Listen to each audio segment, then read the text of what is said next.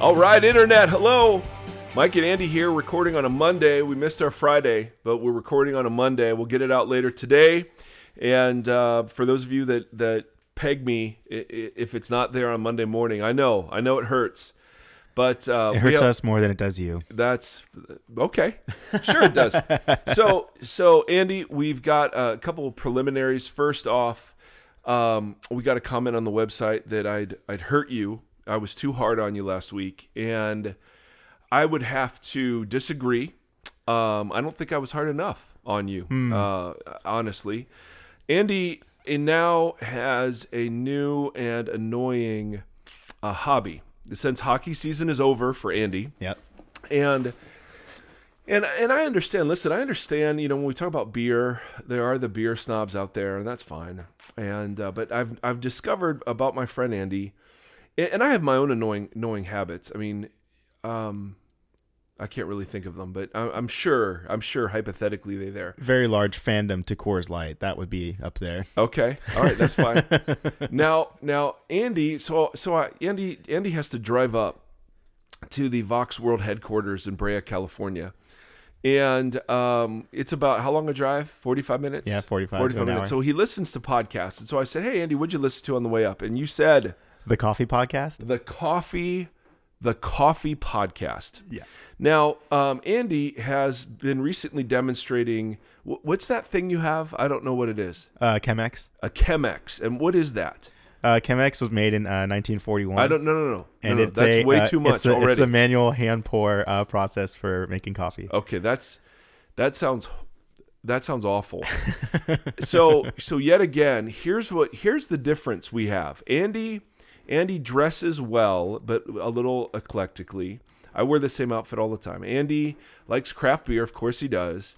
I like Coors Light. Andy, I don't like coffee. Yeah. I don't like your French press. Perfect. I don't like your, what is it called? The Chemex. Chemex. And what's it? It's like a 5-minute process, isn't it? Yeah, it takes 4 minutes. You're holding the water over the device for 4 minutes to brew it. At what point are you compensating for wounds in your childhood? Just with all of this, I mean, just love coffee. Just love it. Just either love it or don't love it. It's like Coors Light. I mean, you don't need all the other stuff, Andy. Your life. See, there was. If I could just trust a company like Folgers to just take care of all of my coffee needs for the rest about. of my life. What's the little can? Not the can things, but little plastic tubs of coffee. K cups. Oh, See, no. See, maybe the K stands for Chemex, or it stands for Coffee Killer. So we found yet another divergence in the force, and I don't like how coffee makes people's breath smell. I just don't. That's fair enough. I think coffee breath is one of the reasons why there's global warming. I'm not going to lie. I think that's true. All right, now on to our topic, and the topic. This is a very sensitive topic. It really is, because we're talking about the Bridezilla of Christ. Instead of the bride of Christ, the church, the bride. You remember?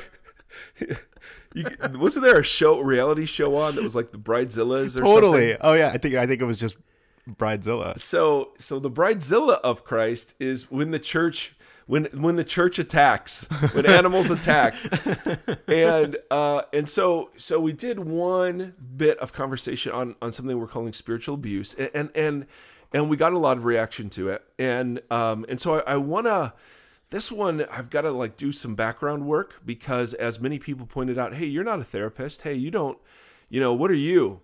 And true, I am not a therapist. And there are people who've written on this and spoken on this much more eloquently and much more authoritatively.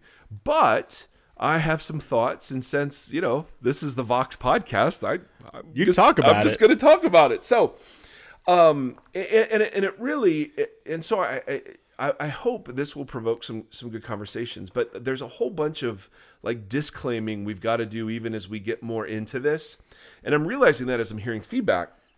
And for those of you that aren't part of the church, I would guess that there are a sizable number of you who've had bad experiences with Christians or bad experiences with church. And that's part of the reason why you're not a huge fan of Jesus or a huge fan of his church or whatever. And I seem to find particularly people who are very, very antagonistic towards the church are most often people who've had experience with it.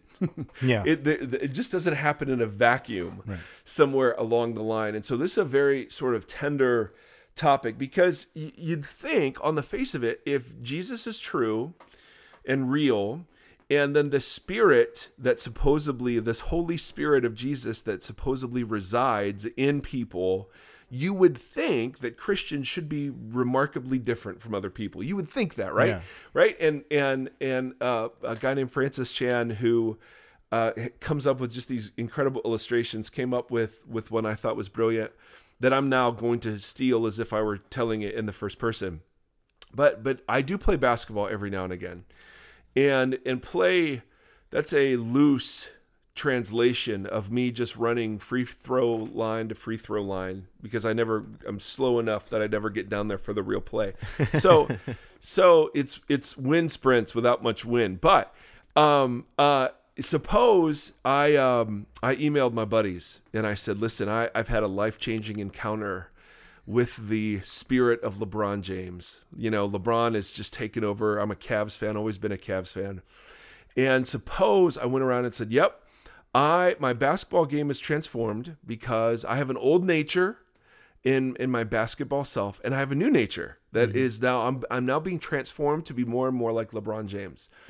And suppose I went on for a couple of weeks, and then I went out and I played my normal game, right?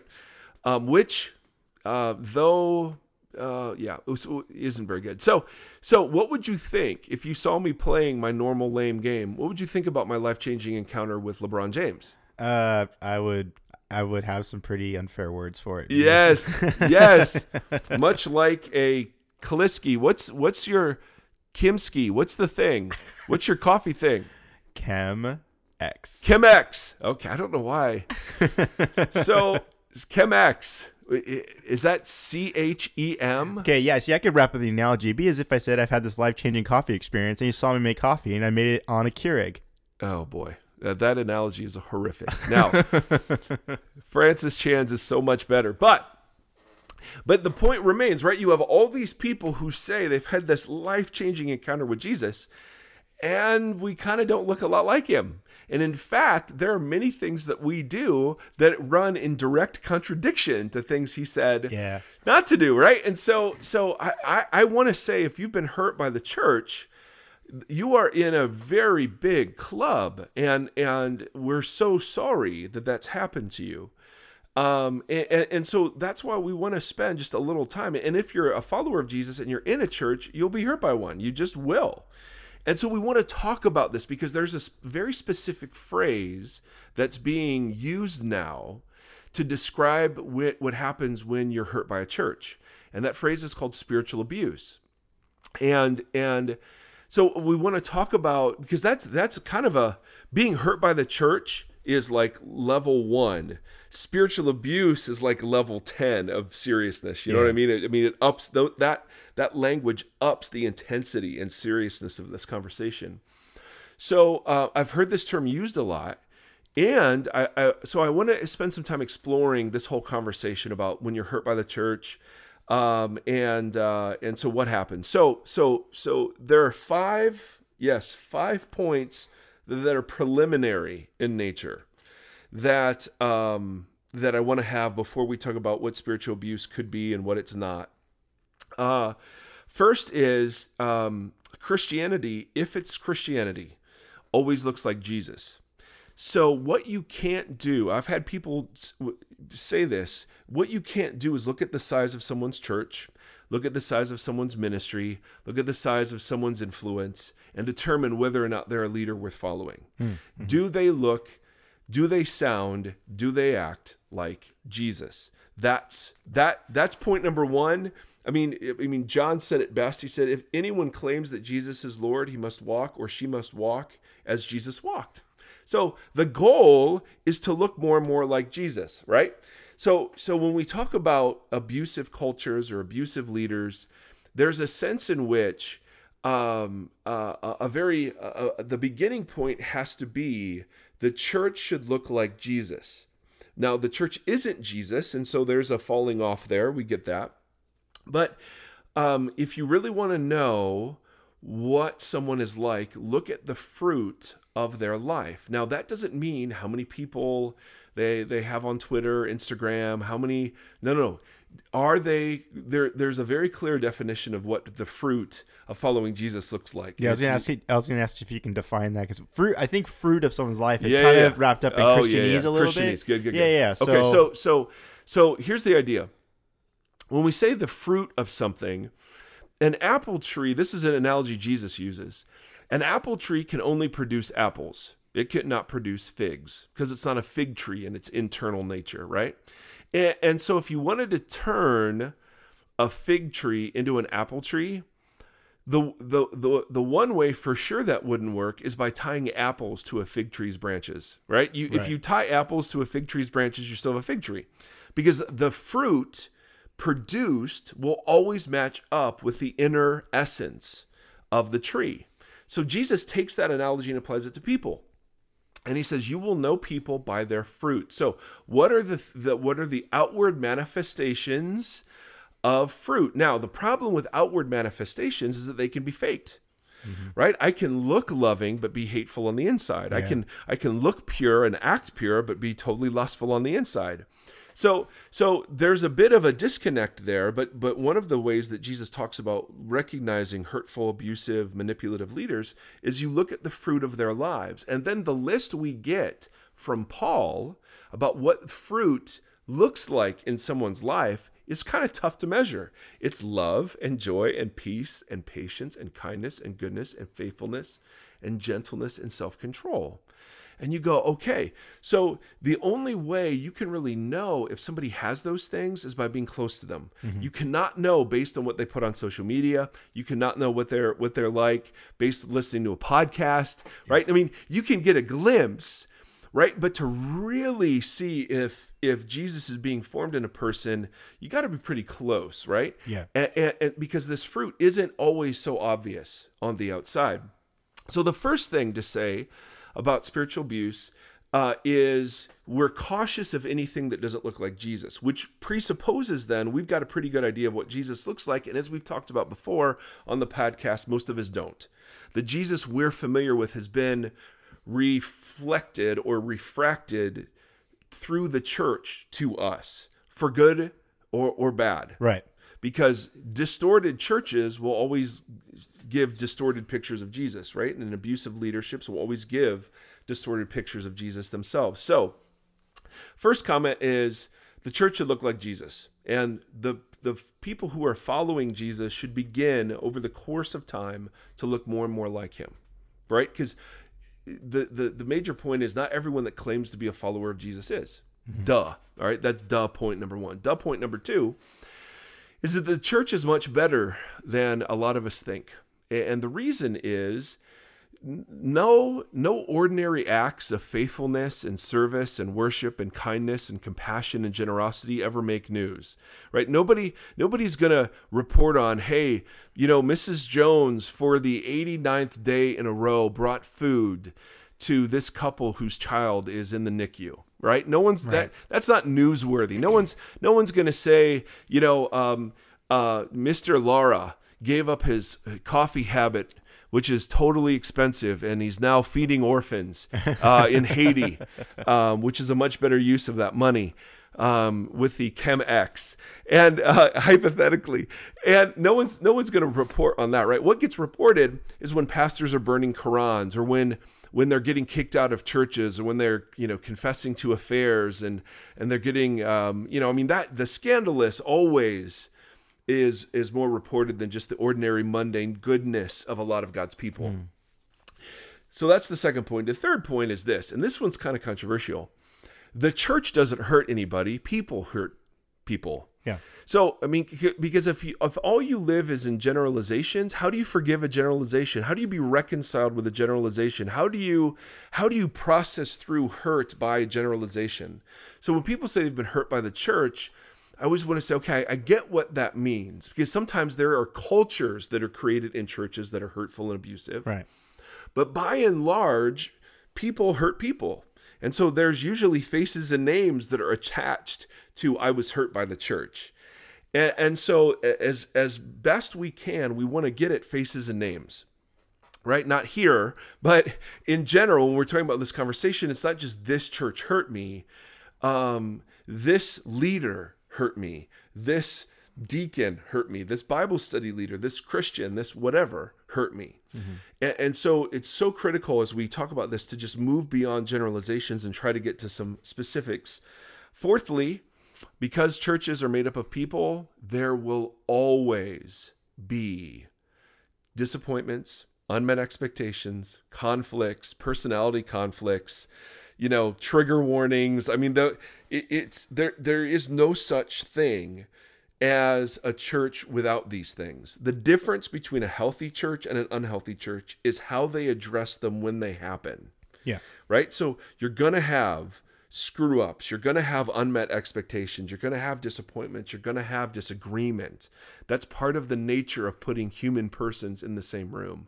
Even if they're all loved by God and committed to the same book and supposedly filled by the same Spirit, Paul says unity has to be something that's fought for. It's not something that just happens naturally. So, could you hold it down, bro? Yeah.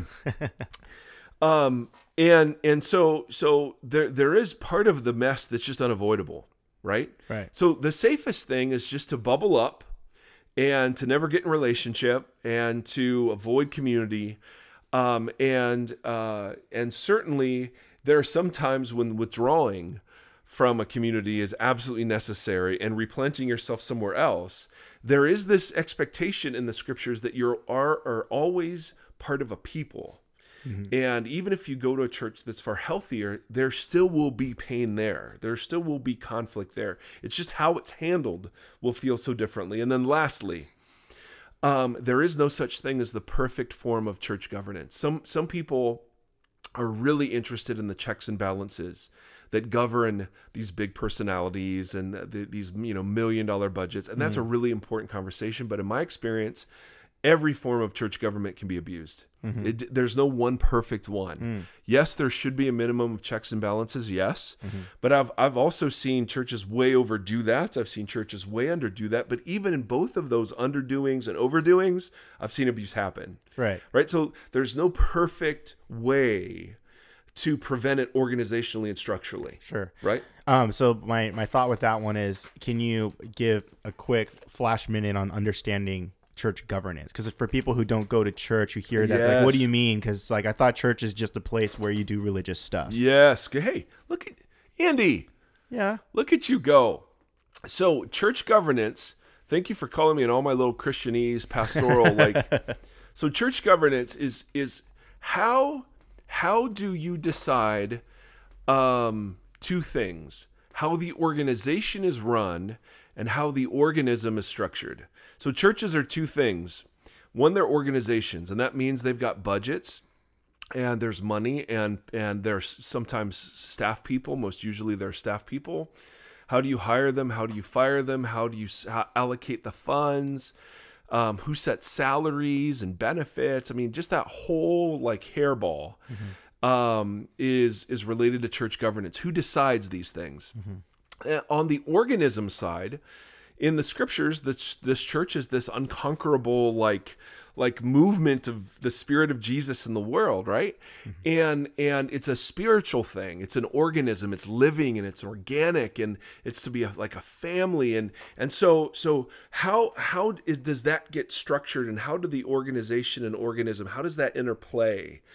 Because it feels like we're this spiritual family, but then we're talking about buying this piece of property, and people get angry and they let go of my best friend, and my best friend was really hurt when the church fired this person. And how does all of that work together? Well, church governance tries to answer those questions. Yeah.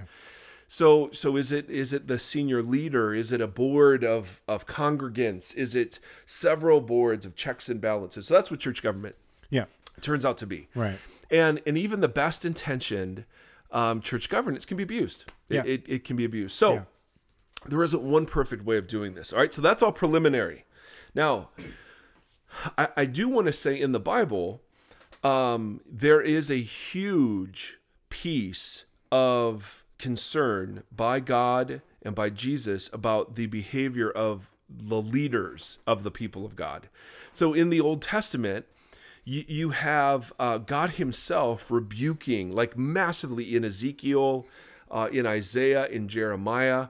You have these prophetic messages that are speaking out against kings and priests and judges and those in authority who abuse the people that are supposed to be in their care. Now, abuse language isn't used, but as we have come to be a far more therapeutic society, that's the word that we use. The Old Testament words, weren't therapeutic words; they were prophetic words, right? So you've drifted, you've fallen, those sorts of indictments against the leadership. And so God isn't opposed to leadership. He is massively opposed to that leadership exercised wrongly. So that instead of, and the great metaphor in the Old Testament, instead of shepherding God's people, directing them and guiding them in ways that provoke faith and love and worship, they're actually provoking just the opposite. And so these leaders are held extra accountable by God for the way they're abusive. Jesus, oh my goodness, goes nuts. I mean, the harshest statements of Jesus come in that same tradition of Isaiah and Jeremiah and Ezekiel. When he's sitting with religious leadership, we're going to spend lots of time going through his critiques because they're totally present these days. They're present in my heart. They're present in our churches. And we've got to be able to name them and understand what they are, and that Jesus was opposed to them from the very beginning.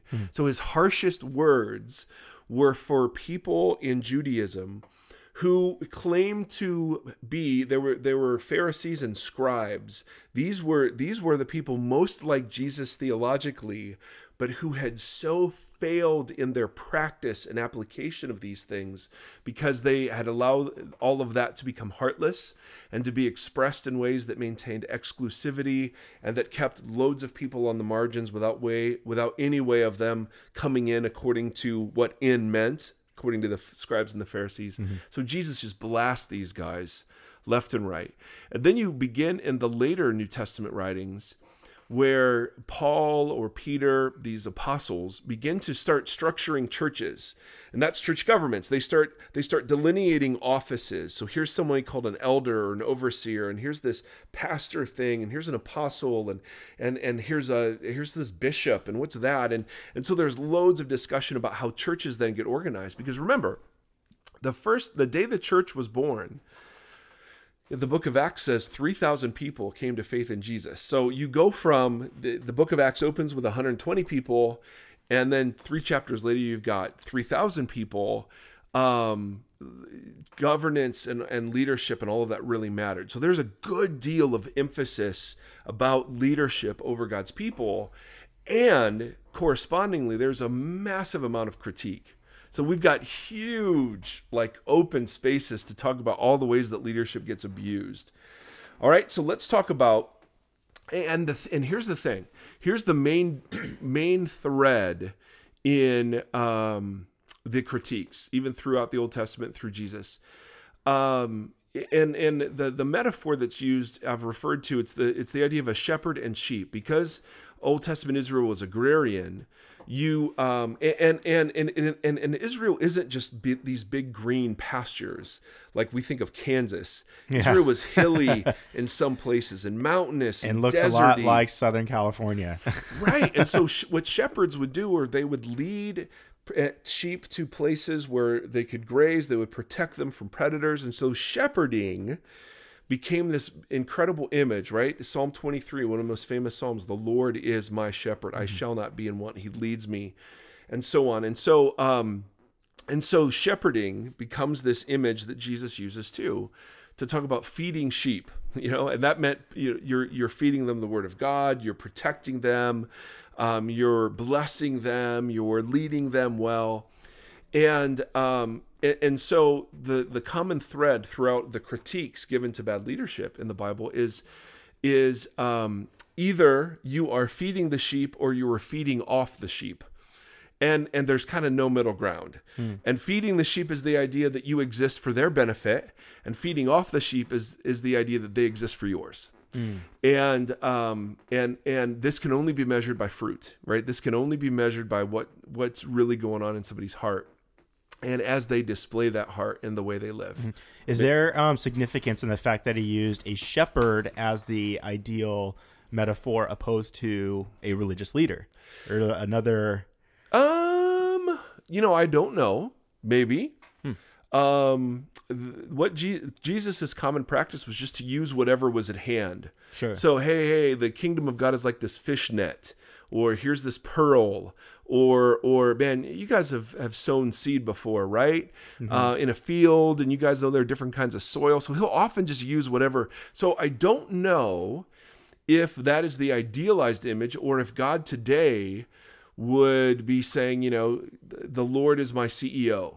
The Lord is my president. The Lord is my, I don't know. I don't know if that's the idealized image, but it was the image that spoke so powerfully to that culture. Yeah. So great. Andy, you're on fire. Hashtag Andy on fire. Andy on fire. Yes.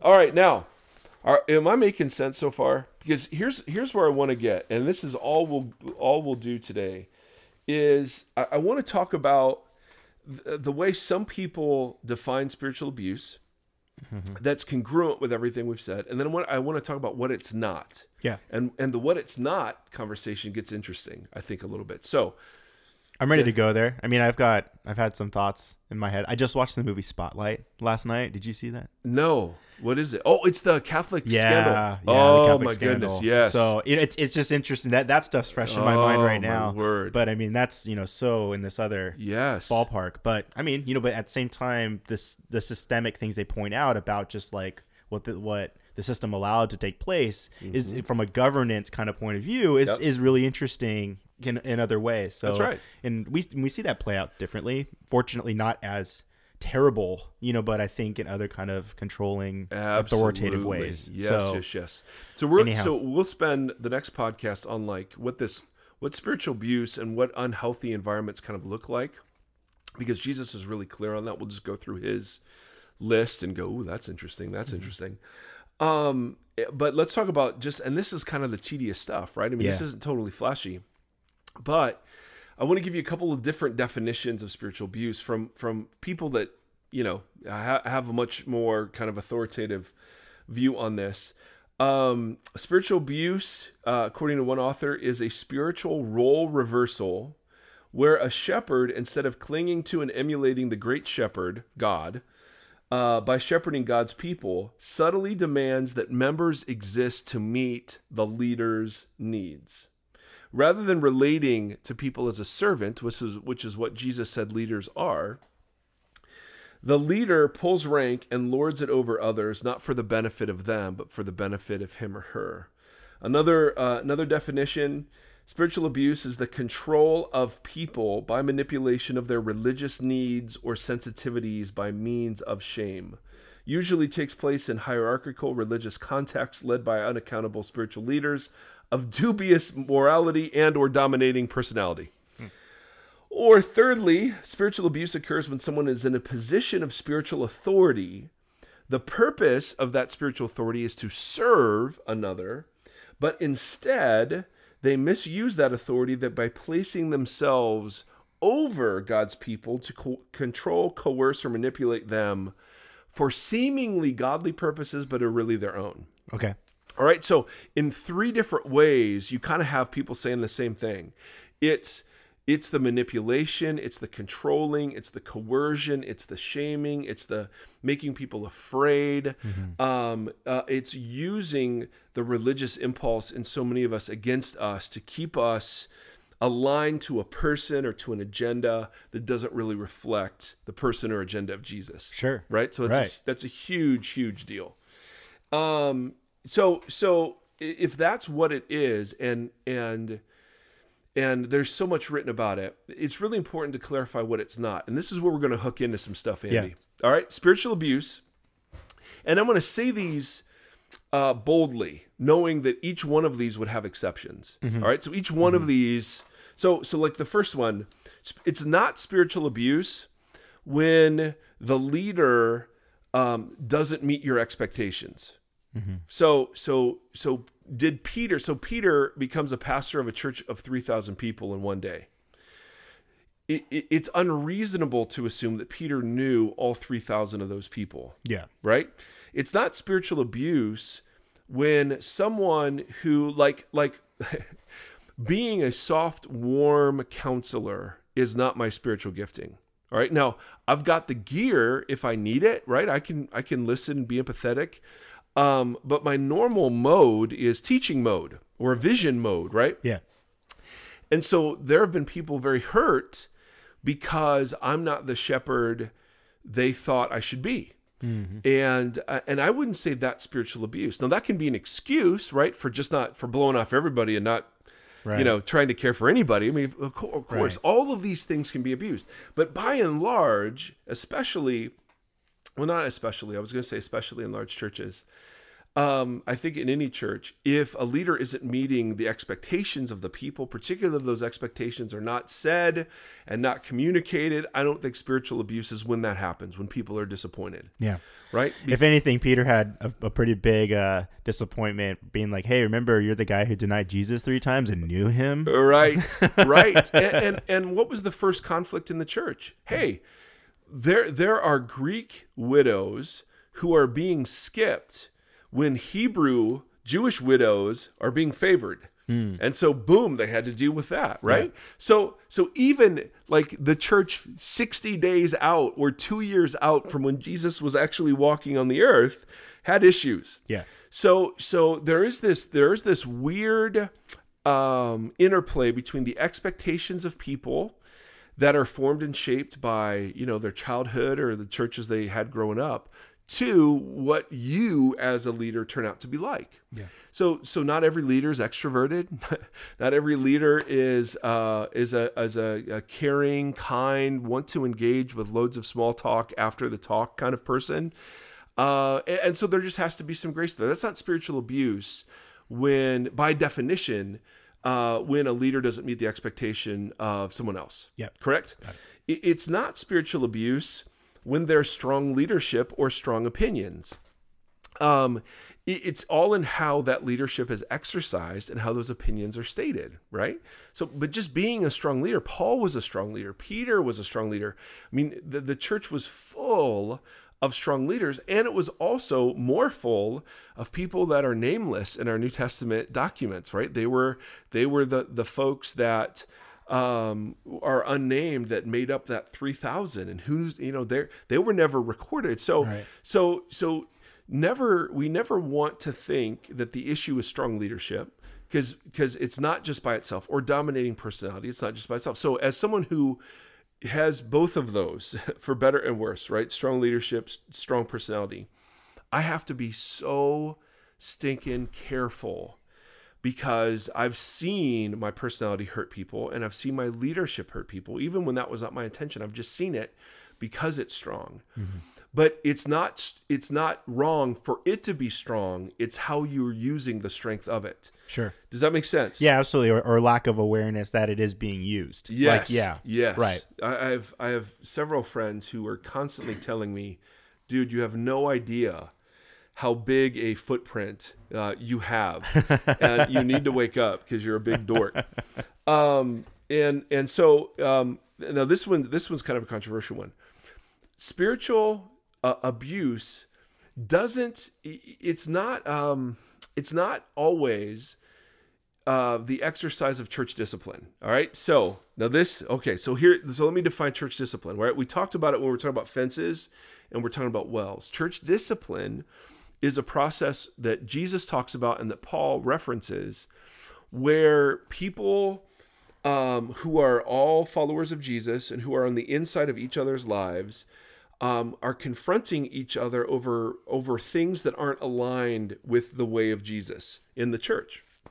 It's not when Christians are confronting non-Christians, and it's not internet flaming, and it's church discipline is where someone stumbles in a public way, so that there's obviously something that's happened in the community, and that the goal of coming alongside of that person and making sure they see what they've done and how they've hurt others, and that there are times and seasons for them to, step away from volunteering and service or step away from leadership for the purpose of restoring them back. Mm-hmm.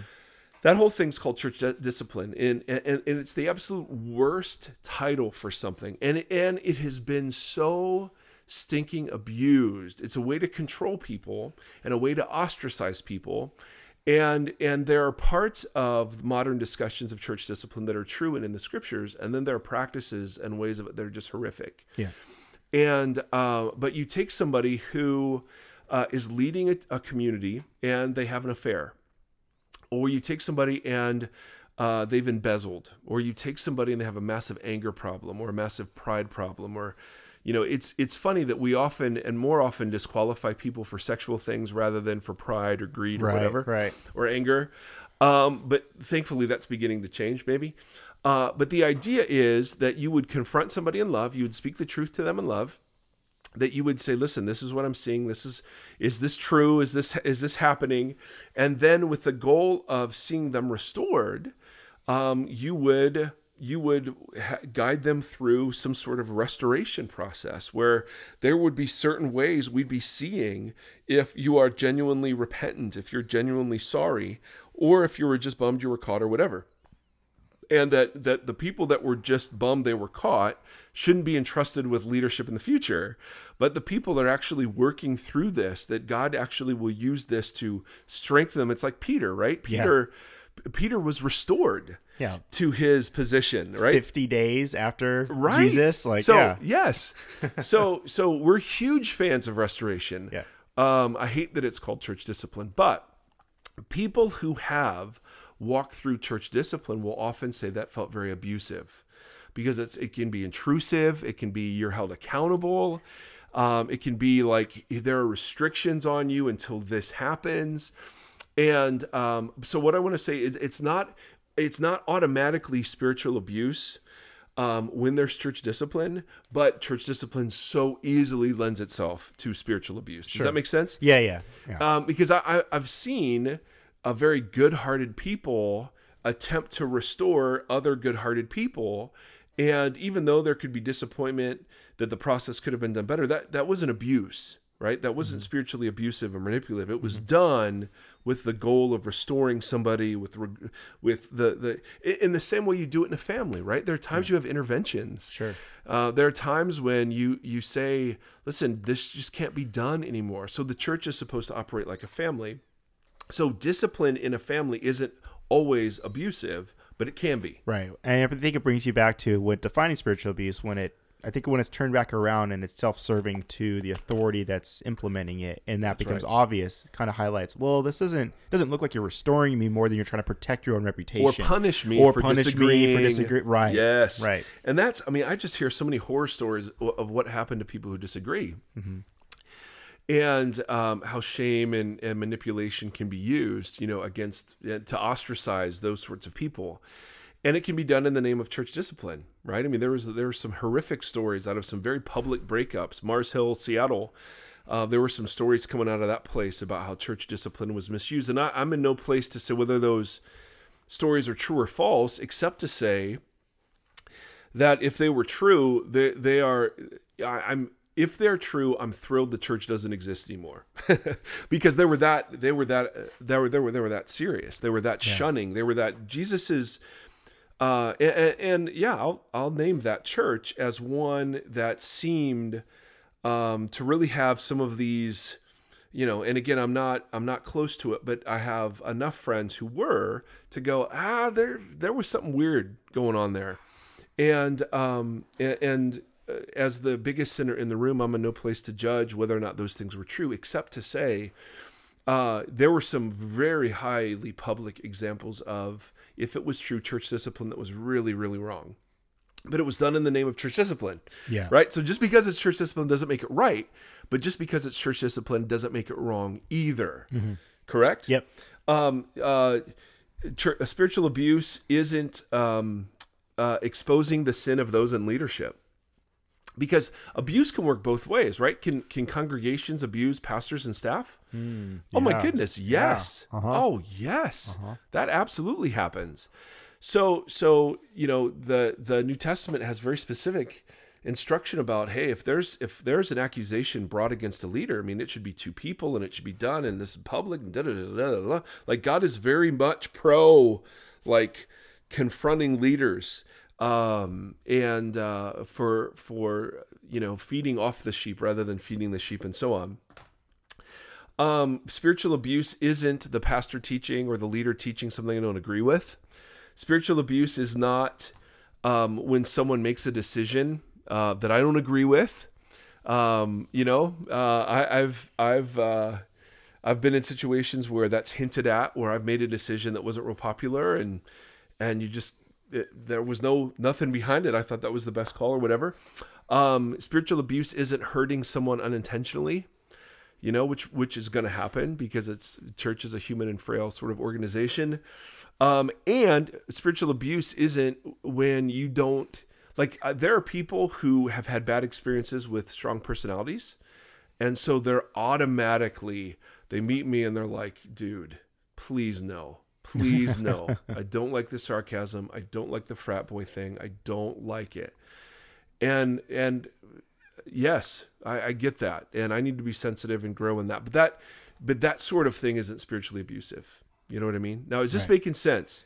It's making perfect sense. I mean, I was the guy who said that last week. So what did you say last week? I'm sick of the sarcasm. I'm sick of the frat boy. I know. I know. Seriously. See, but I mean, I sit in this room every week and take your spiritual abuse. It's true. It's true. I'm repenting right now. Right now, Andy. I forsake the coffee snobbery of the kimchi. What is it called? The Chemex. The Chemex? Yeah. Or the Chemex? Chemex. How do you spell it? Chemex. So it's got chemicals. There's a scientific and chemical reference to the process. Well, it's scientific, so it must be okay. Was that abusive, Andy? Because I might have just violated my repentance right there. I don't know. How self-serving was it? I feel better about myself for not liking coffee. Okay. I feel better. And then I guess it's spiritual abuse. It's like golf. Like I have friends that spend so much money and time golfing. I'm like, man, I'm so glad I'm not like them. That just seems. Well, I golf too, so I guess that just adds another one to the list. Goodness. Yeah, I'll see you out there golfing with your Chemex and your IPAs and your skinny jeans. Oh my Lord. Well, Andy, I wish this was on video so I could just hand you a piece of paper and say, could you draw me a sketch of what I'm picturing right now? No, Andy, I adore you. And it's so, the lesson here, kids, is it's so good to be with people who aren't like you. It's just so good. It's so good. So let me wrap up with this. All right, how long have we been going, Andy? 43 minutes. All right. Ish. Yeah. I feel like I'm going to want to redo it, even though we're not. Just because there's so many landmines, and look, man, I am somebody who teaches publicly and leads publicly, and it's so tempting just to, say, yeah, I'm so glad I'm not abusive in any way, shape, or form, or whatever, but as I've been reading all this stuff, I'm going, dang, the more wounded people are by religion and religious authorities, the harder it becomes for them to connect into something that's healthy, because healthy things will still have conflict and, strong leadership or whatever. And so I sit and I wrestle with, okay, because it seems like there are two issues we've got to deal with. One is not everything that's called spiritual abuse is. Right? We for a lot of us, not all of us, because the second part is there is really victimization here. Yeah. So totally. So on the one hand, this podcast, I was trying to get at the one part of the equation where the cry of spiritual abuse can be nothing more than a mask for our Western autonomous, I don't want anyone to tell me what to do kind of desire to practice Jesus following, right? Right. It's like, I don't want to attach myself to anything. I don't want to commit myself to anything. I don't want anyone rooting around in my life. It's my life. It's my call. I follow my conscience. I follow my gut. I walk my path. Who are you and who is anybody to tell me what I should or shouldn't do? And I think if that's the primary value, then anything that feels like telling people what to do or what they should or shouldn't do, for some is just going to feel abusive, right? No matter what. Right. And so there's part of this conversation where we have to speak. I think Jesus, because he would speak against the Western individual and the worship of the autonomous self. To say, no, you are part of a community and your behavior affects the community. It matters. You're a part of something. And we just don't, Jesus followers should forsake the right to be anonymous, right? I mean, we're folks that it matters how we treat people online, and it matters how we drive, and it matters how we treat people at restaurants. It should matter because we're desiring to make Jesus beautiful everywhere we go. End of story. And so part of that is the laying down of all of our rights and liberties, right? It's laying down. It's saying, no. What you cannot both follow Jesus and enshrine your autonomous desires. You just can't. You can't do both. You have to pick. And Jesus was so clear about this. And it's a process, right? It's not like I have totally mastered this, but there is a sense in which when we're talking about this subject, there is a place in the conversation that says, no, you are part of a family, and part of a family means there's a collective now that we worry about too. So that not every example of, because there are people who call me on stuff all the time, and I only view that as abuse or I wouldn't even call it abuse. I only view that as worthless when they're far away from my life. They don't know me. They're just, they're making judgments based on rumor or innuendo or incorrect information. I totally disregard all of that junk criticism. The stuff that means a ton to me are when people like you, people like my sweet wife, because you're my work wife, people who, or maybe you're my work husband. I don't mean to gender stereotype there. Or maybe we're both work husbands. Right. Who knows? Who knows? It's safe maybe to we're belong. both work wives. Who knows? Right? So there's a sense in which, when you say something like, I belong to you, I belong to the Vox community. I mean, I belong to my wife. I belong to Jesus and his church. So there's this thing we've got to capture in this conversation that says, no. Paul said it great. You are not your own. You were bought with a price. Yeah. And that's a part of church life that nobody really takes seriously. Yeah, we have to sacrifice to create collective liberty. Yes. For other folks to feel free, we have to give up something that they can find that same freedom. Yep. And then that freedom that unites us around that. That's right. And That's exactly right. You made a great point. We were talking the other day, thank you. just about Eastern culture and what it meant to belong to a people, and just how that's so not, our Western, mindset. Right. In the ancient Near East, and still today in some cultures, they see themselves as part of a collective. And now this is better and worse. It's a trade-off like everything. But in honor-shame cultures, what mattered most wasn't your individual honor and shame. It mattered whether or not you were bringing honor and shame to the collective you were a part of. And so when Paul uses collective language, like over 150 or so times, he refers to followers of Jesus as those in Christ. He's talking there not of a metaphor. He's talking of something that there's a joining that happens so that when Christ is honored, you're honored. And when Christ is dishonored, you are dishonored.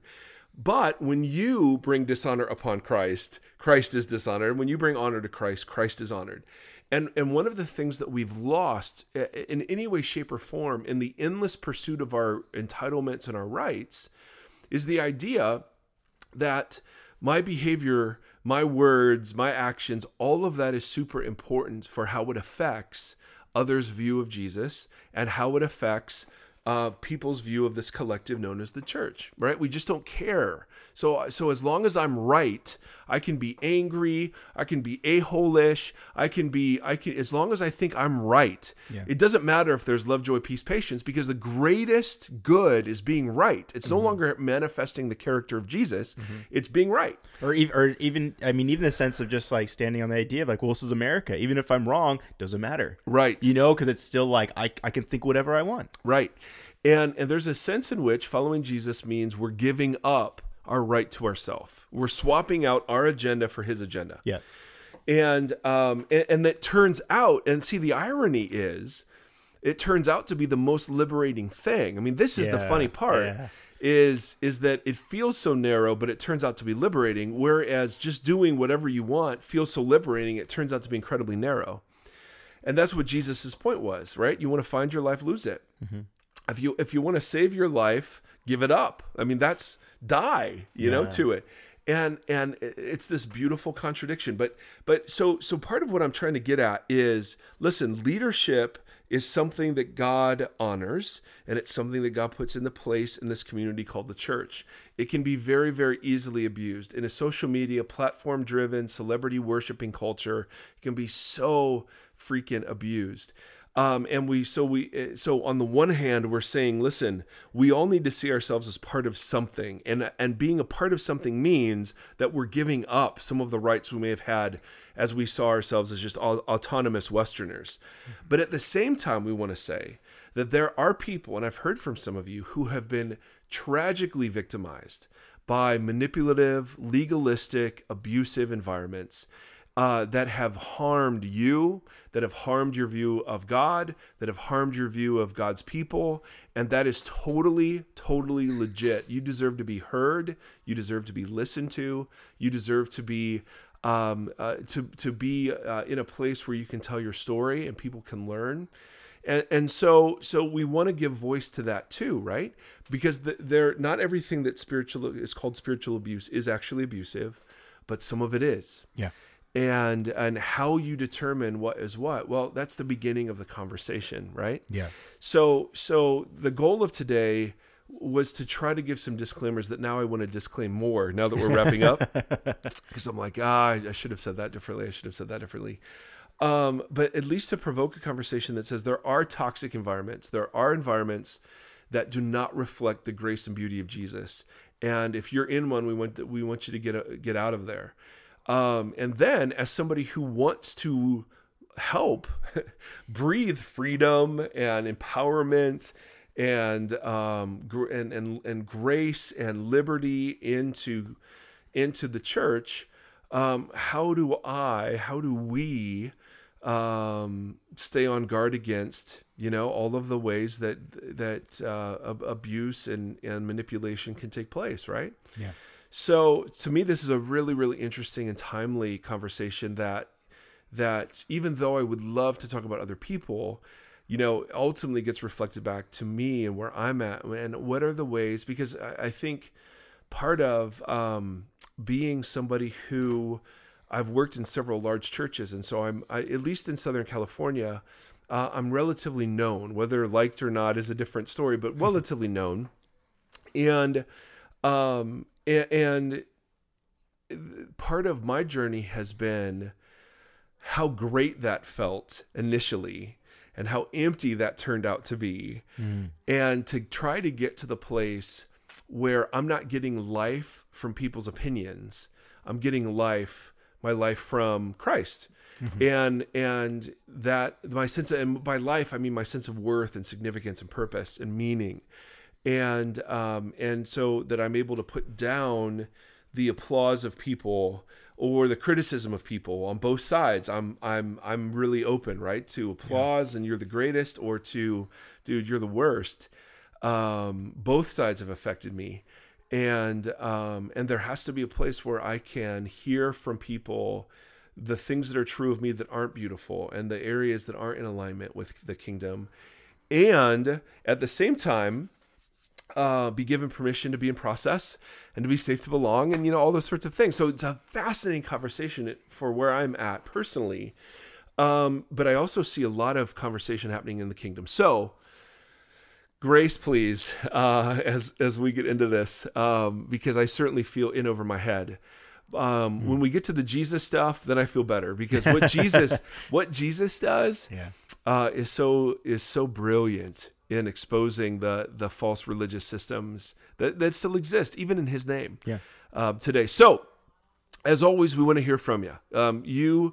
You really do. There are a lot of you who really have shaped the tone and the focus of these conversations by telling us your story, by asking great questions. I have a list of maybe 100 questions that are just sitting there. And so I write them all down and put them on a big list. Right. We are thrilled that you have been so positive in your feedback on iTunes. That's one way that we get noticed and get the message out, is when you rate us on iTunes and give us feedback. And so we're grateful for that. Of course, Twitter, Facebook, share. I mean, if these things are helpful, just share them. Not because we have any desire to turn this into some sort of massive platform, but I would be lying if we didn't think some of what we were talking about is needed in some of the bigger cultural conversations. And so part of what we've been very excited by and humbled by is that there seems to be a place for this kind of thing. And it's not that other people couldn't do it better. That's for sure true. It's that it seems like God's opened up this door, and we want to be faithful to walk in it well. Yeah. So you're a central part of that. And so lastly, let's see, we've done the blessing from what was it? Flash Gordon. Oh, and so good. Did we do a Buzz Lightyear blessing? Buzz Lightyear. Yes. Yes. So I've got a new one for you today. I just have to pull it up. I don't have it memorized. I'm very sorry. This is our blessing today, and we just want to mix it up, particularly for our non-religious listeners who have said they turn it off right before the other blessing. So, and I wonder how many of them are turning off these blessings. No, don't turn it off. This is for you. I just have to pull it up here. All right, let's see here. Where is it? It's coming. Ah, here it is. Space, the final frontier. These are the voyages of the Starship Enterprise. Its 5-year mission to explore strange new worlds, to seek out new life and new civilizations, to boldly go where no one has gone before. May the Lord bless you and keep you. May the Lord shine his face upon you, be generous to you. May the Lord lift his countenance to you and give you peace. Amen and amen. Thanks for listening to Vox, the Mike Geary podcast. Be sure to like Mike on Facebook at facebook.com/official Mike Geary. Follow Mike on Twitter and Periscope at Mike Geary for live interaction and ongoing Q&A. Don't forget to visit subversivekingdom.com for further engagement and information about Mike.